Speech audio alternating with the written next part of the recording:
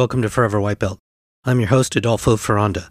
Today on the show, I have Joshua Janis. Josh is a black belt under John Friedland and an instructor at the Pedro Sauer affiliated Neutral Ground Academy in Milwaukee, Wisconsin. This is the perfect episode for those of you with an open mind. Josh's perspective on playful BJJ, the guillotine, Wim Hof, cold exposure, breathing for BJJ, and personal growth are intriguing and inspiring. I think his brand of BJJ has the possibility of tremendous growth and scale. As he states, it's not for everyone, but I do think it's quite possibly for the silent majority. Just a reminder, please give us a 5-star review on iTunes and share this podcast with a friend. It really helps us out. And leave us feedback and suggestions at anchor.fm/foreverwhitebelt. Also, like our Facebook page to get all the latest updates and see some of the videos that correspond to the various episodes at facebook.com/foreverwhitebelt, and check us out on Instagram at Forever White Belt Show. The post-New Year sale is on, so go buy our Forever White Belt swag at cost at teespring.com/forever-white-belt. And with that, I give you Joshua Janis.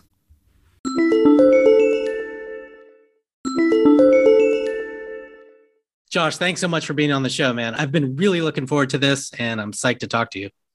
Thank you. I'm looking forward to it as well. Josh, where I first met you or was introduced to your whole thing was I saw something on my calendar at the 2021 Arizona BJJ Globetrotters camp, and there was something on there called Painless Guillotines. And also there was an anaconda choke class as well. In addition to that, there was also Wim Hof breathing. So there's a whole lot going on here. And I was intrigued by all of it because just the word painless, number one, really resonated with me. So I knew I had to see what this and who is this guy and what is he up to.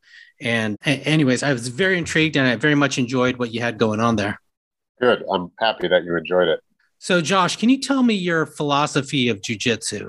My philosophy on jiu-jitsu, I want to preface it by saying it's not for everyone. But to be honest with you, I think it's for most people because most people are hobbyists. Most people are training jiu-jitsu 1, 2, 3 times a week, right? They're not going 5 times a week, twice a day. That's the majority of people. And frankly, if we train like we're going to be in the world championships every day, and even if we go 1, 2, 3 times a week, that's really going to beat up our body. And my brand of jiu-jitsu, or at least how I view jiu-jitsu, is painless, precise, and playful. Let's be precise so we're not hurting our training partner. Let's be playful so we're taking in as much information as we can. And let's make sure that it's painless because ultimately you and I have to go to work in the morning, right? Like we're not professional athletes that get to train, recover, and do all that. So we got to take care of each other. It's not about, can I crush this guy's esophagus so he taps because it really hurts and then he can't, it hurts to drink out of a straw for the next 3 days or he has robo neck. So playful, precise, and painless is kind of the brand of jiu-jitsu that I prefer.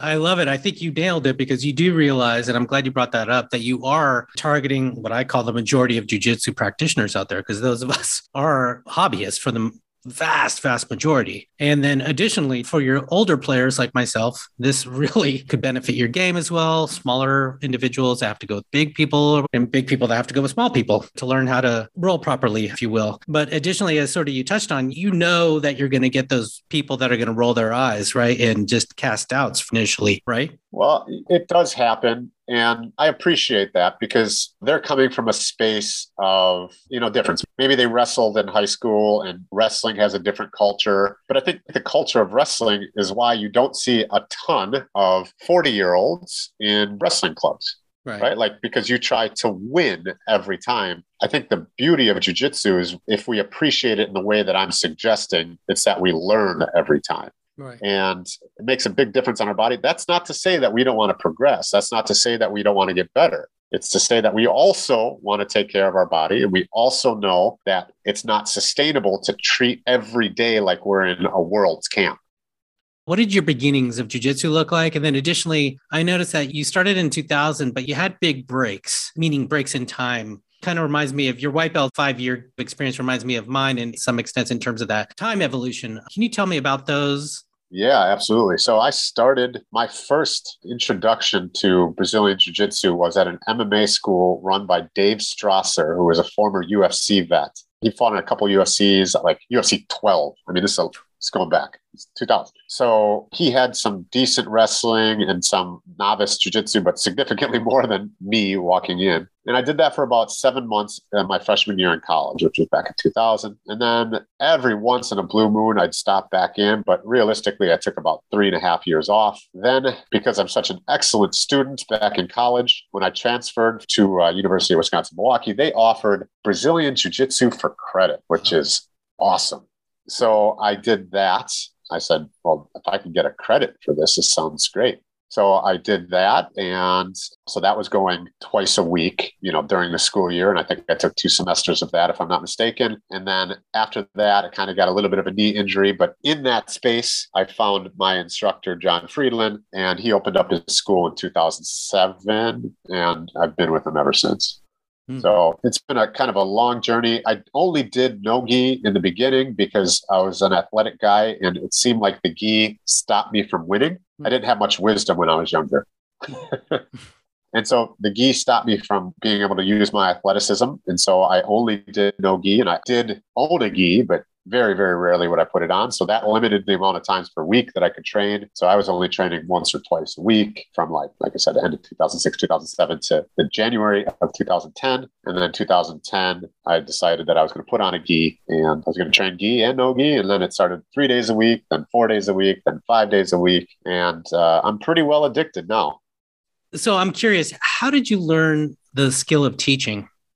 So practice, just like anything, I suppose, in my career, because jiu-jitsu isn't my career. In my previous career, I owned a bunch of bar restaurants and I had quite a few employees. So I had to speak in front of those employees. And so that was practice. The confidence that I learned in jiu-jitsu allowed me to have confidence as I speak. And as I grew into my second career now with My Odyssey, which is company culture and personal habits, when you're dealing with a CEO or a VP of sales or somebody like that, you can never tell them anything. People, they've gained a level of success, so it's very hard for them to want to hear things. However, if you can convey with the tone of your voice, with your body language, with your energy, a certain point, they seem to get it much better. Mm-hmm. And so when I coach, I try to take the time to scan the room, right? Like, did what I say just land, or did it go over a lot of people's heads? And because I listen, if I was,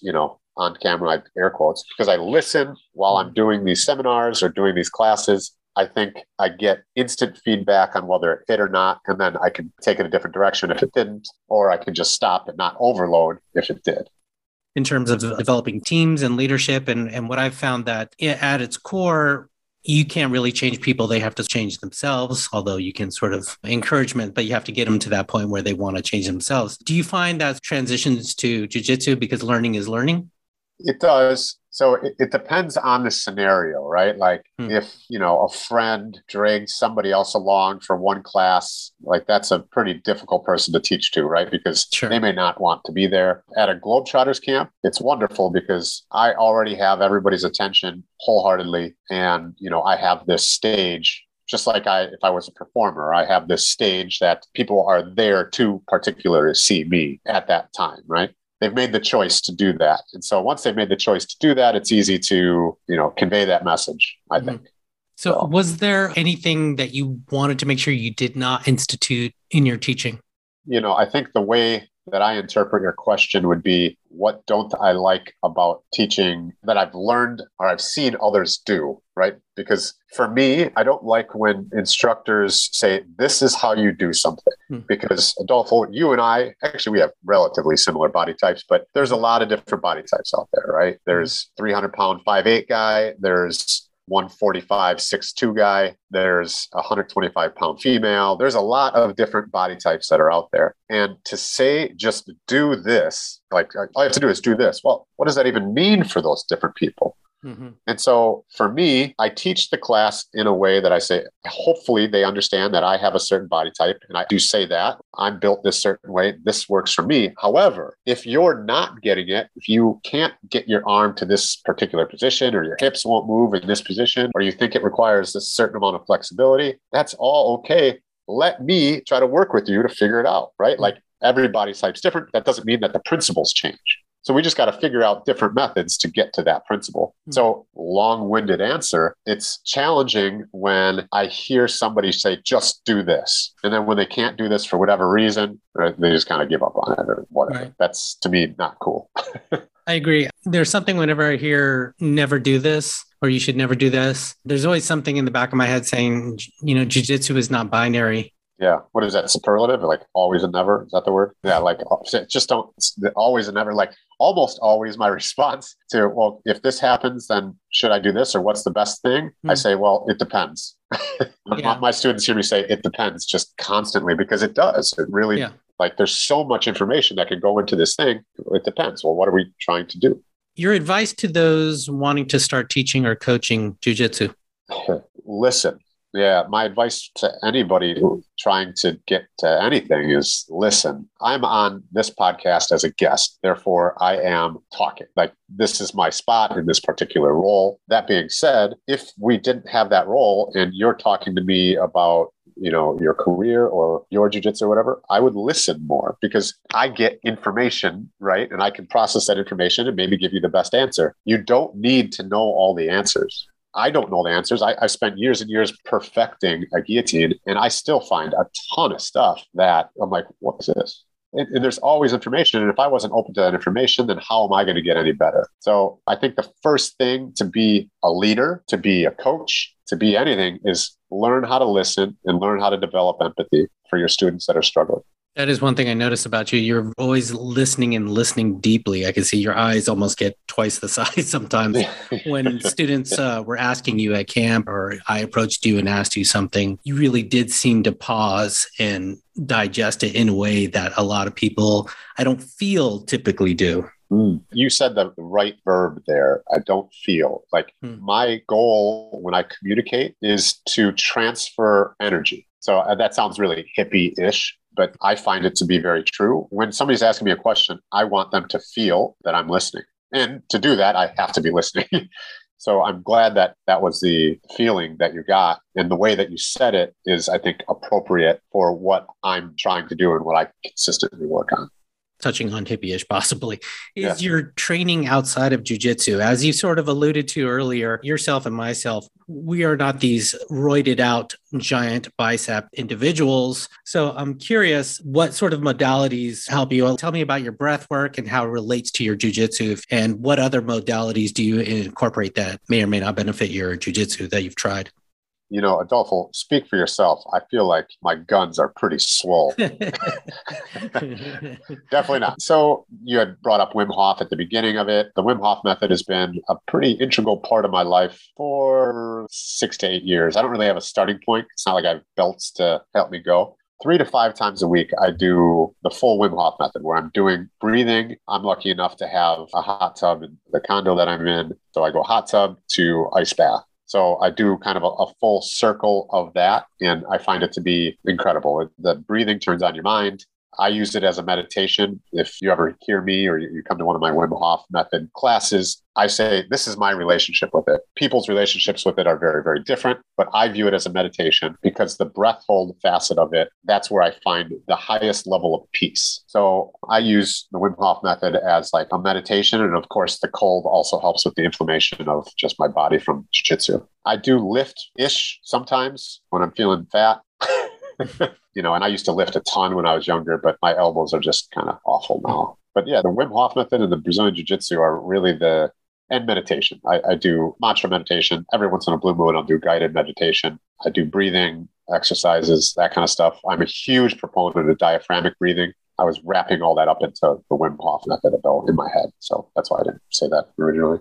The Wim Hof class that you'd had put together for the BJJ Globetrotters camp was really fascinating. It was the first time I'd experienced anything like that before. It was, and correct me just overall from a high level, 30 seconds, deep breathing in, deep breathing out continuously. Then I believe there was an exhale at the end and then a holding of breath for as long as possible. Yep. So 30 deep diaphragmatic breaths, approximately. We're not Yeah, we're not trying to it doesn't have to be 30. We're just trying to steal as much oxygen as we can from our environment. And we are trying to breathe in a correct manner. So like a diaphragmatic breathing is pretty well known as belly breathing. It feels like your belly is expanding first. So that's kind of the goal. If you can breathe through your nose, if you're lucky enough to be able to do that, you should. But realistically, just breathe. And then, like you said, we're going to hyper-oxygenate our body. And on the approximately 30th breath, we're going to exhale, and then we're going to hold on that exhale. That's the gist of the Wim Hof method.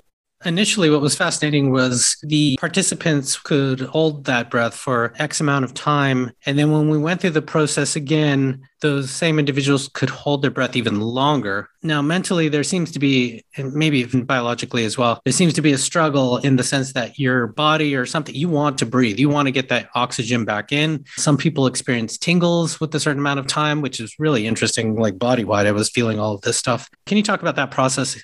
Yeah, absolutely. So what I find is that if I'm doing one of these classes, the average person ends up holding their breath for 30 seconds longer than they did. So I try to set a baseline and I say, hold your breath in any way you want, right? Like exhale, inhale, whatever. It doesn't really matter to me. Hold your breath. And then you kind of get an average of what that is. But most people, if they're in pretty healthy shape, can hold their breath for 30 to 40 seconds, 45 seconds, somewhere in there. Those people tend to then improve by about 30 seconds after 3 rounds of the Wim Hof breathing and holding their breath on the exhale. As far as the tingles, and actually I'll address the big elephant in the room, is your body feeling like it needs to breathe, which, I don't blame your body because it does need to breathe at a certain point. But the nice thing about it is you get an opportunity to take control of something in your body and say, you know what? I know I don't need it right now.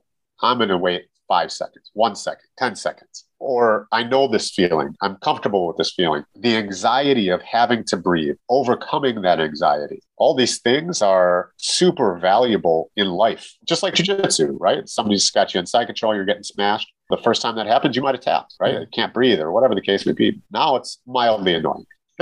Still want to get out of there, but it's mildly annoying. And as you press what it is you thought that you needed, it's just a tool to open up a door for you in life. When he says holding breath, when we traditionally think of holding a breath, it's you take a deep inhale and you hold that breath. This is the complete reverse. You're exhaling what feels is completely, and then you're holding that breath. It's a very different experience. If you're going for breath holds and you're a deep diver, it's not the best way to do it. If you're in a meditative state and you're at peace and you're laying on the ground or you found a comfortable chair, it's pretty practical. There's the breath hold. People get caught up in the time or how long it is. To me, it's just moments of meditation and peace. Now, you mentioned you do this before rolling. How does this benefit that? For me, anecdotally, it just completely changed my jiu-jitsu. The ability to diaphragmatic breathe. A lot of people's experiences is I don't know whatever it is at your home dojo. They might have 3-minute rolls, 5-minute rolls, 7-minute rolls, 10-minute rolls, whatever. You're pretty tired maybe after 2 or 3 rolls. If your school does 5-minute rolls and you go to one that's 7, you're like, oh my gosh, I'm dead after 5, or I need to sit out one. Once you get a hold of your breathing and you breathe diaphragmically, jiu-jitsu becomes so much more fun because you can move so much more. Your muscles don't get tired as much. Your muscles need oxygen and you're supplying it in a more effective way. So you're prepping your body. I do this before jiu-jitsu, not every day, but I did for probably a year and a half where I did it every day before jiu-jitsu. It really allowed me to go from a place where I was struggling to be on the mats half the time, I wasn't even rolling that hard, to just now I could do a 2-hour Globetrotter open mat. Not to mention, I have allergy-induced asthma. I'm allergic to a lot, and diaphragmatic breathing and forcing myself to breathe through my nose when I can has really, really helped that as well. That's right. You mentioned you have difficulty breathing through your nose too, right? Yeah, I've broken it a few times and I haven't had surgery on it. If you looked at me closely, you can see a beautiful banana bend. And yet you can still do all this breath work, which is interesting. Sure. Yeah. And, Wim Hof says it nicely in a lot of his videos and instructionals. Just breathe. Just get that diaphragmatic breathing. Do it for 10 seconds. You're listening right now. Focus on your diaphragm and just belly breathe for the next 10 seconds. And that's a great start. Do it in another hour for another 10 seconds and work your way up. So when you belly breathe or breathe during rolling, the suggestion is to breathe through your nose?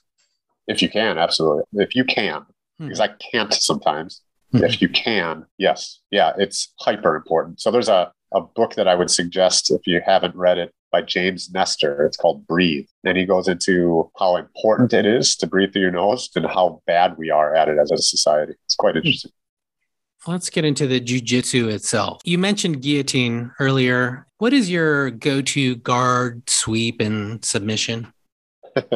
I don't care so much about guards anymore. It's kind of an interesting evolution as I kind of dived into Preet stuff, defensive jiu-jitsu. I just want to create any and all scrambles because I feel like in scrambles, my processor is going to work faster than your processor, or at least that's the idea. Sometimes not. So I don't set on half guard, butterfly guard, Z guard, and like different forms that you may see from those positions. Maybe we end up there in the scramble. Maybe we don't. It just doesn't particularly matter to me because there's not a place where I feel uncomfortable.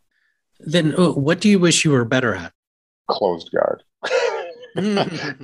No, I don't actually, because I think closed guard kills hip mobility of the person who's closing the guard around somebody because you got a mass with your legs spread open. That that's just not. You have to open your guard really to move at all. Yeah. And so it doesn't really make sense. So I guess to answer your first question, my favorite submission is guillotine, just because of years and years. I have 2 Fanatics videos on guillotine, years and years of exploring the depth of the submission. So I appreciate that.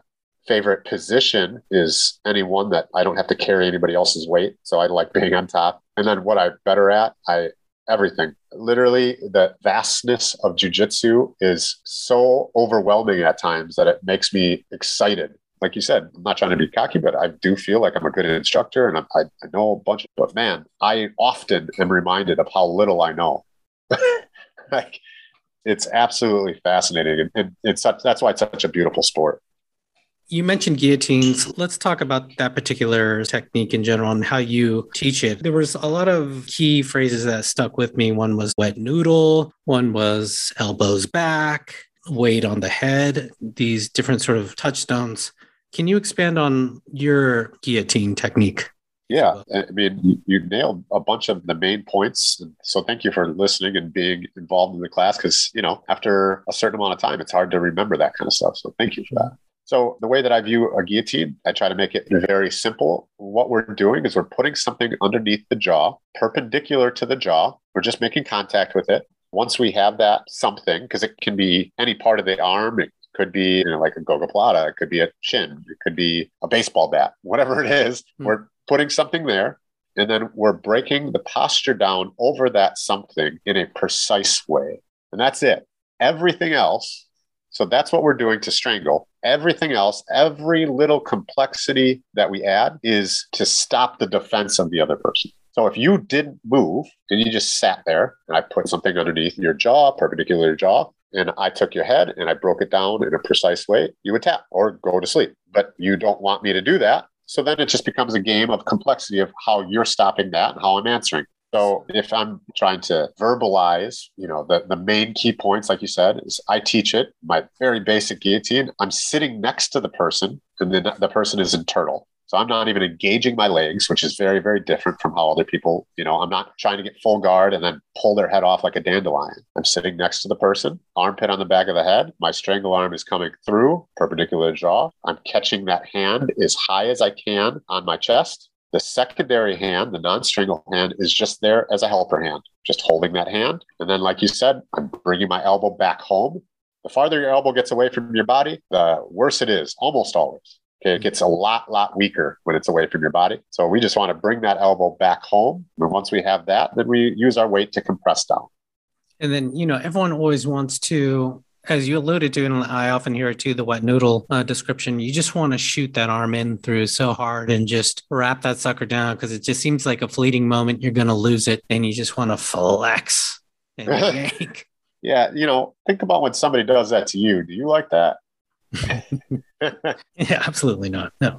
Yeah. So, why do that to somebody else when we know that we don't like it? I say wet noodle because then if we need it, we have it in our back pocket, right? But if we go in and we're super flexed out already, well, we have already played that card and they're still okay, right? So keep that strength in your back pocket. All you need is a connection, a precise connection, understanding how the head is being broken down and how those arteries are being attacked.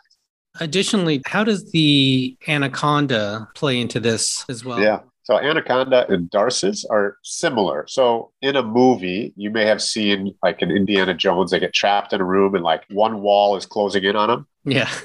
That's kind of what's happening in an anaconda and a darce, right? So you're setting the hip side arm that's got to have contact in the right way, but you're setting that. And then that's going to be like the wall that doesn't move. Mm-hmm. And then your other side arm, which is on the head or the body is on the head, whatever else is compressing into that. And so the space in which the neck has to survive gets smaller and smaller and smaller. But you need that compression. What people tend to do is in an anaconda, the head moves off the body and then you lose the ability to really compress. In a darce, they'll squeeze and we hit the muscles on the side of the neck as opposed to the arteries breaking down into the precise position. So once that's set, either the anaconda or the darce, then it's just a matter of how we break down that posture into the strangle. Everyone, we will have some videos on our Facebook page to describe what Josh has available. He has quite a bit, actually. You have your YouTube channel, and then the Globetrotter stuff is great. And then BJJ Fanatics actually has some free video clips as well of your stuff. I would definitely... Don't get me started on those clips. They took the most random clips in like in the middle of describing something of like, I don't know why they would pick those clips. I do actually have and I don't have it as a free thing, but with Gentle Art Lifestyle, which is my brand, I do some camps and then it's an online school and I have lessons each week for the people that are in my online school. It's in addition to being able to grapple for people that have small clubs or don't have big schools or maybe their school is run by a purple belt or something of that nature. So I do have additional lessons, but you can find so much guillotine stuff from me online, certainly. And then once you get into the darce and anaconda, I think there may be one relatively good video on that, but you can always message me and I'll share anything. I love jiu-jitsu. That's awesome. So, very interesting. I'm eager to learn more about that. Speaking of cool stuff that you do, I believe you just finished up something called Fire and Water Camp. Can you tell us overall, what is that? What did it offer and your takeaways? Oh my gosh. So it's one of my camps. So my BJJ brand, like I said, is Gentle Art Lifestyle. And it's one of the camps that I put on. And it's here in Milwaukee, Wisconsin. And it is a combination of Brazilian Jiu-Jitsu and Wim Hof breathing method. The beautiful advantage that we have being in Milwaukee, Wisconsin in December is that we have a beautiful Lake Michigan, which is really cold. So we go into Lake Michigan and here's kind of the schedule. We learned about Wim Hof breathing and did a class on that in the morning. Then we did 3 hours of jiu-jitsu seminars by excellent coaches. Charles Harriet was in, John Friedland, 4-stripe black belt under Pedro, my instructor, was doing it. 3 hours of jiu-jitsu, 2 hours of open mat / lunch, then another hour and a half of jiu-jitsu. And then we went to the lake. We had a huge bonfire ready and we did some breathing at the lake and then we went into the lake. In Adolfo, it was crazy.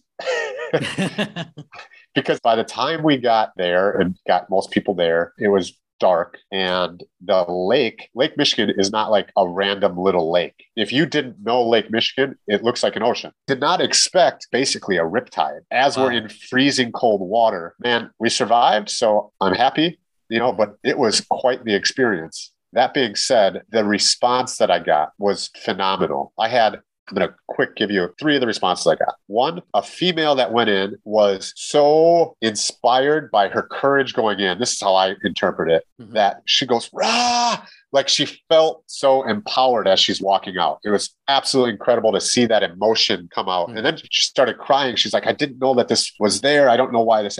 Wonderful, wonderful experience. Number 2, a gentleman who was in the military who had a very bad experience with cold, had kind of from what I understood, like a war zone type thing where they're left in the cold. And it was very frightening and not a great experience for him. He went in the water, came out, and about a half an hour later, you could see he was just like taking everything in. And he told me that story about how it was so empowering for him to be able to do that because he's been afraid of anything cold ever since that time. And this just was a step for him in the right direction.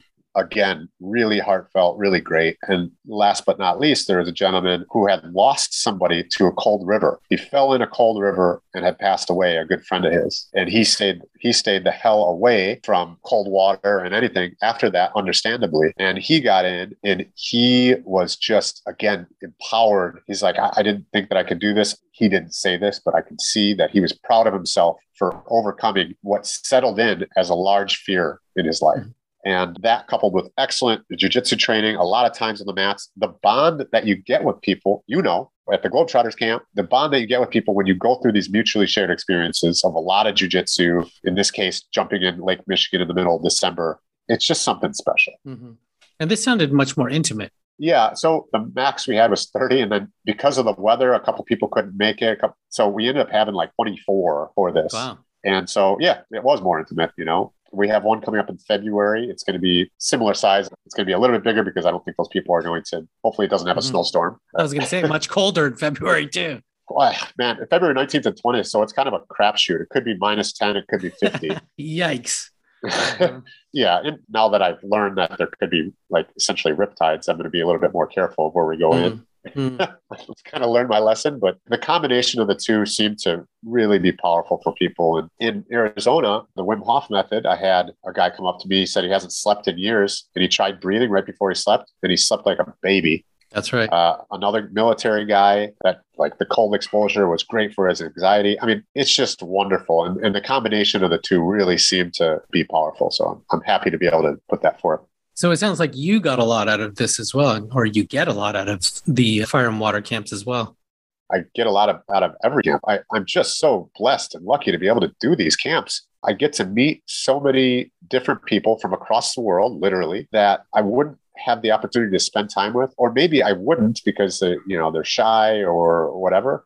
Mm-hmm. And I get the opportunity to teach something that I love in the way that I think is appropriate. And I shouldn't say that was a bad way. That would indicate that others are inappropriate. And I don't want to do that in a way that I feel passionate about. And I get to bond with these people that I wouldn't have in another sense. So it's really awesome.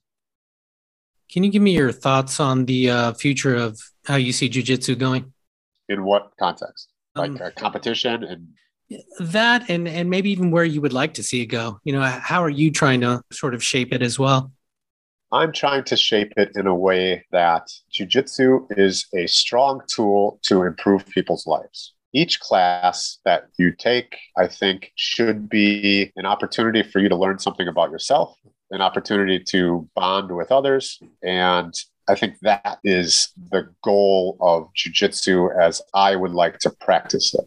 If you're talking about competition, damn, these guys are good. I get the chance to roll with some high-level people, and I'm not so bad at jiu-jitsu. And just the combination of athleticism, the adoption of all sorts of different ways of looking at it, the creativity, it's just an amazing sport. And still some like really simple stuff that works. Like I was grappling with Charles this weekend, and I thought, I'm going to take his back. I worked so hard to get to this position. And then he just stood up. And totally like he added a different dimension into how we were grappling. He didn't accept something. He just literally stood up out of it. And I'm like, damn, man, like it's so simple, so beautiful, and so frustrating.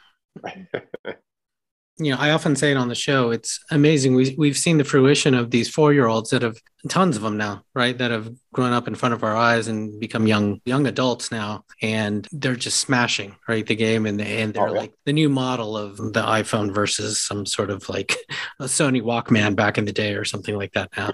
And it's incredible. I almost think that you need, well, let's talk about this.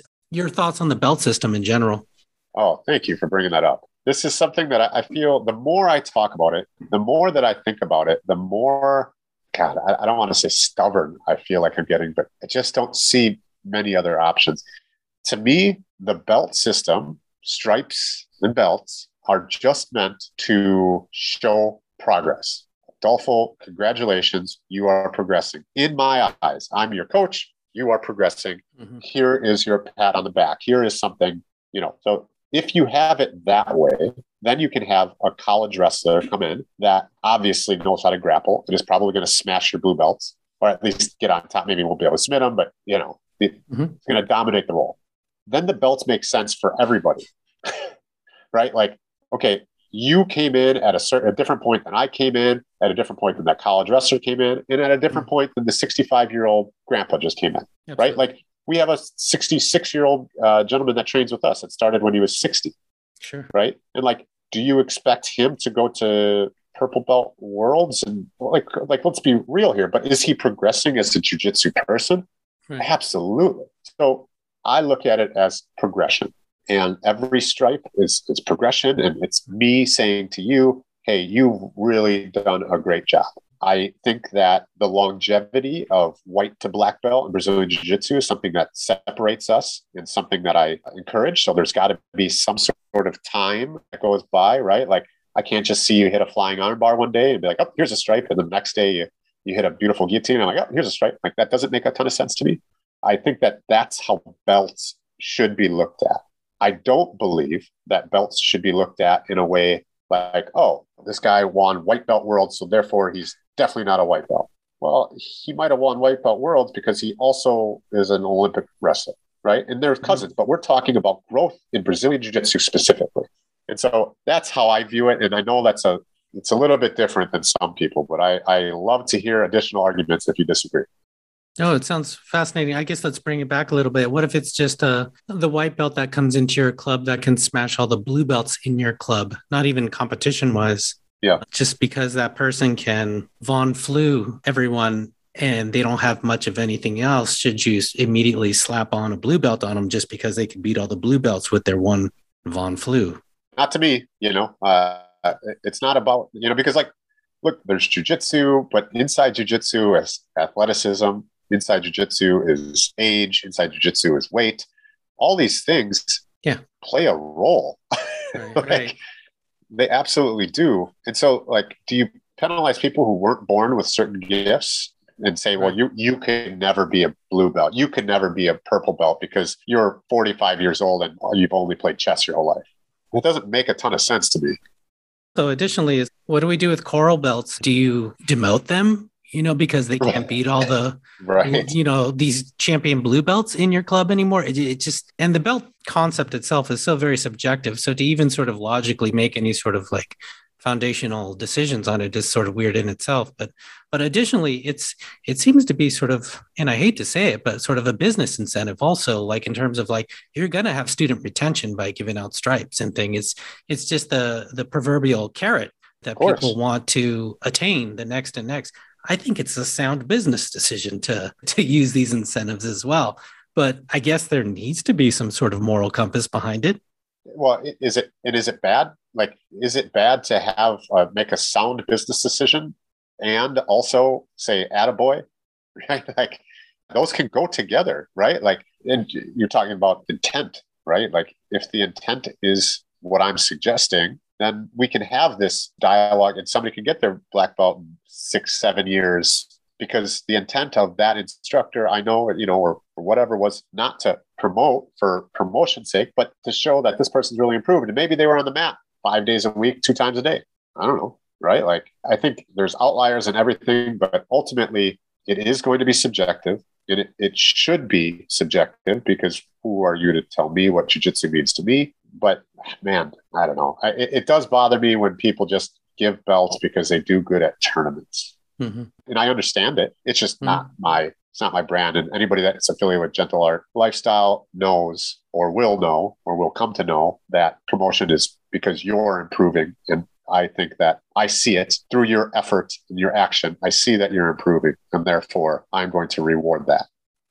So you're touching on it there, Josh. Can you tell me what makes a great jiu-jitsu student? The same thing that makes a great jiu-jitsu leader: listening. I think good students listen. They ask questions. It doesn't even need to be ethical. Like if it makes sense in their head and it didn't make sense to the instructor, well, that's okay. Kind of going back to one of my pillars, playful. The idea of playing allows us to bring in information without ego. And information without the blinder of ego is very valuable. The more of that valuable information that you can take in, the quicker that you'll learn. So do you see the most common issue with students to be then lack of listening? And if not, what are they? And what's your advice to address them?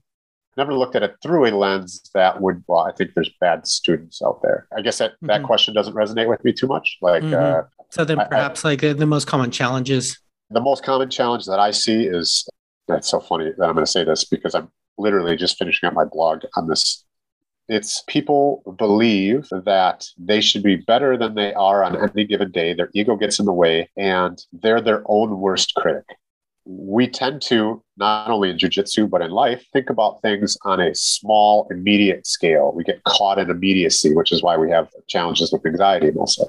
When we're able to scale back and say, well, today is just a day, and we're going to have bad days, and we're going to have good days. And growth isn't on just a flat linear angle, right? It's up and down and left and right. And there's so many other things that go into it. It's not just one analytical data point. Long story short, the biggest thing I see is we're our own worst critic.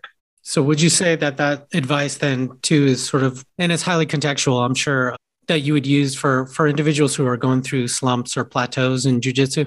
Oh, yeah. So slumps and plateaus, my absolutely biggest thing is play. I know that those are different, but just play. Go out and take out the ego, because the plateau, you're comparing yourself to what you thought you were, or you're comparing yourself to what you think you should be. Just say, oh, well, maybe I don't know the best. Maybe I'm not even on a plateau. Maybe I just need to get better information or take in more information so I can learn even quicker. And to get that ego out of the way and stop being your own worst critic, that's, to me, what I found the best way to deal with those plateaus. What was your non-black belt level that was the toughest for you, and why? Blue to purple, because I was doing relatively well in competitions and like I beat up some of the purple belts at the gym or whatever, right? Like, I didn't know why I wasn't being promoted, and it drove me insane. Like, why isn't this happening? And also now I have different wisdom, right? But like then it was to the point where when I got my purple belt, I asked my instructor to not strike me. So I didn't even have to think about it. Like I didn't have to get that anticipation. I didn't, whatever. I said that really wasn't up to me. So, happy. I didn't have that problem, purple to brown or brown to black, but that was a real challenge that I had. Blue to purple is that mental challenge of me thinking that I was deserving of something and like that was going to change anything. Now when I reflect back, it's kind of, I don't want to say silly, but because I know a lot of people share that. A lot of people have that same mentality. But as I have gained some wisdom in life, I look back on that as quite the learning experience. Can you tell me a time that you wanted to quit and why? Well, I did quit for 3.5 years. I quit because I wasn't the best in the room. I quit because I was getting beat up. I quit because I was a pussy, pardon my French. I quit because it was hard. Life happened. I was in college and I had to work through college and I had to pay my bills somehow and all that. Yeah. Well, could I have made it happen? Yeah. I had that. And then there was a little bit of a gap in between Henry Matamoros and John's. Henry's is the school I was at that was affiliated with UWM. Became lazy. That's why I say everybody's journey is different. It's okay, right? Like find your jiu-jitsu. And if you are struggling, you can talk to somebody or you can, or take a week off. You don't have to put a ton of pressure on yourself. Everybody's journey is different. And that's where your journey is going to come that week, that month. It's okay. It's amazing that you came back to it and to see where you are now. Yeah. And multiple times I've kicked myself in the ass for not sticking with or not wrestling in high school. Yeah. I didn't wrestle in high school because my freshman year, I was 5'3", 105 pounds. And the wrestling coach was my social studies teacher. And he's like, you want to come out? Because they had very few people to fill, I think it was a 103-pound spot, right? Like that's a pretty small person. But I was fearful of the seniors, these two senior wrestlers that were, at that time, just giants, right? Like now they're probably just whatever, but they were giants. And I had to wear a singlet. And I was super conscious of like, oh my God, like I have my skinny little legs and a singlet against these monsters. What in the hell? So I didn't do that, but it was fear. Josh, I want to be respectful of your time. Was there anything that you wanted to touch upon that we haven't touched on yet? We kind of alluded to it, but I'll say it in more of a blunt form. If you are a jiu-jitsu fan and you have not done a jiu-jitsu camp, whether it be a weekend camp like I put on, or a week long like Globetrotters where you're going to Iceland or Arizona or St. Bart's, whatever, do it. because it will, in my opinion, bond you with the culture of jiu-jitsu along with jiu-jitsu itself. And once you're attached to the culture of jiu-jitsu and you have friends that do it, you're more likely to stick with. And so if you can do a camp, do a camp. If you hate going to your gym because you hate the people there, go to a different gym. Find the culture that fits you, because that's the way you're going to stick with it. And if you don't stick with jiu-jitsu, find your jiu-jitsu. Find something to do that you can bond with people, and it can be a tool for you to grow. That's great. Sage advice. Well, Josh, thanks so much. And where can the listeners get more information about you and what you have to offer? Yeah, absolutely. So I'll answer the what I have to offer. So gentleartlifestyle.com. Every once in a while, I'll do an online private, but I don't particularly like that.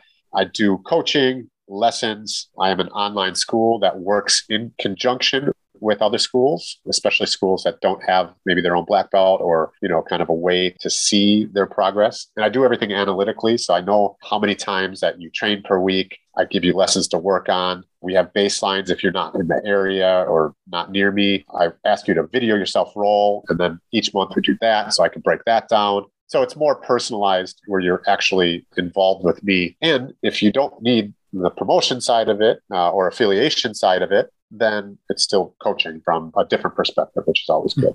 I also put on camps here in the Milwaukee area currently. There'll be 4 camps in 2022. The next one is coming up in February. It is another fire and water camp. And we have some awesome instructors coming in. Again, Wim Hof breathing and BJJ. So Gentle Art is the coaching, affiliation, and the camps. As far as videos on me, BJJ Globetrotters on YouTube. You can go to my YouTube. I don't post a ton on YouTube, but on Instagram, if you ever have a question on anything, Joshua J_BJJ. I love answering questions, especially if you have my BJJ Fanatics video and you have questions about guillotine or application or something that happened. I love those types of questions. And that's kind of the best way to just randomly chat with me. Otherwise, you can sign up for the blog that I do. That gets posted about once every week. And that's just how I view jiu-jitsu and that kind of stuff. And that's from gentleartlifestyle.com as well. Great. And make sure to check out Josh's BJJ Fanatic stuff, Guillotines 1 and 2. All right, everyone. Well, thanks so much for listening, and we will see you next time. Make sure to give us the 5-star review on iTunes and the whole thumbs up, subscribe, and the whole thing. Check out the swag at teespring.com/forever-white-belt. Thanks so much. And Josh, thanks so much for your time. Thank you for having me. Appreciate it.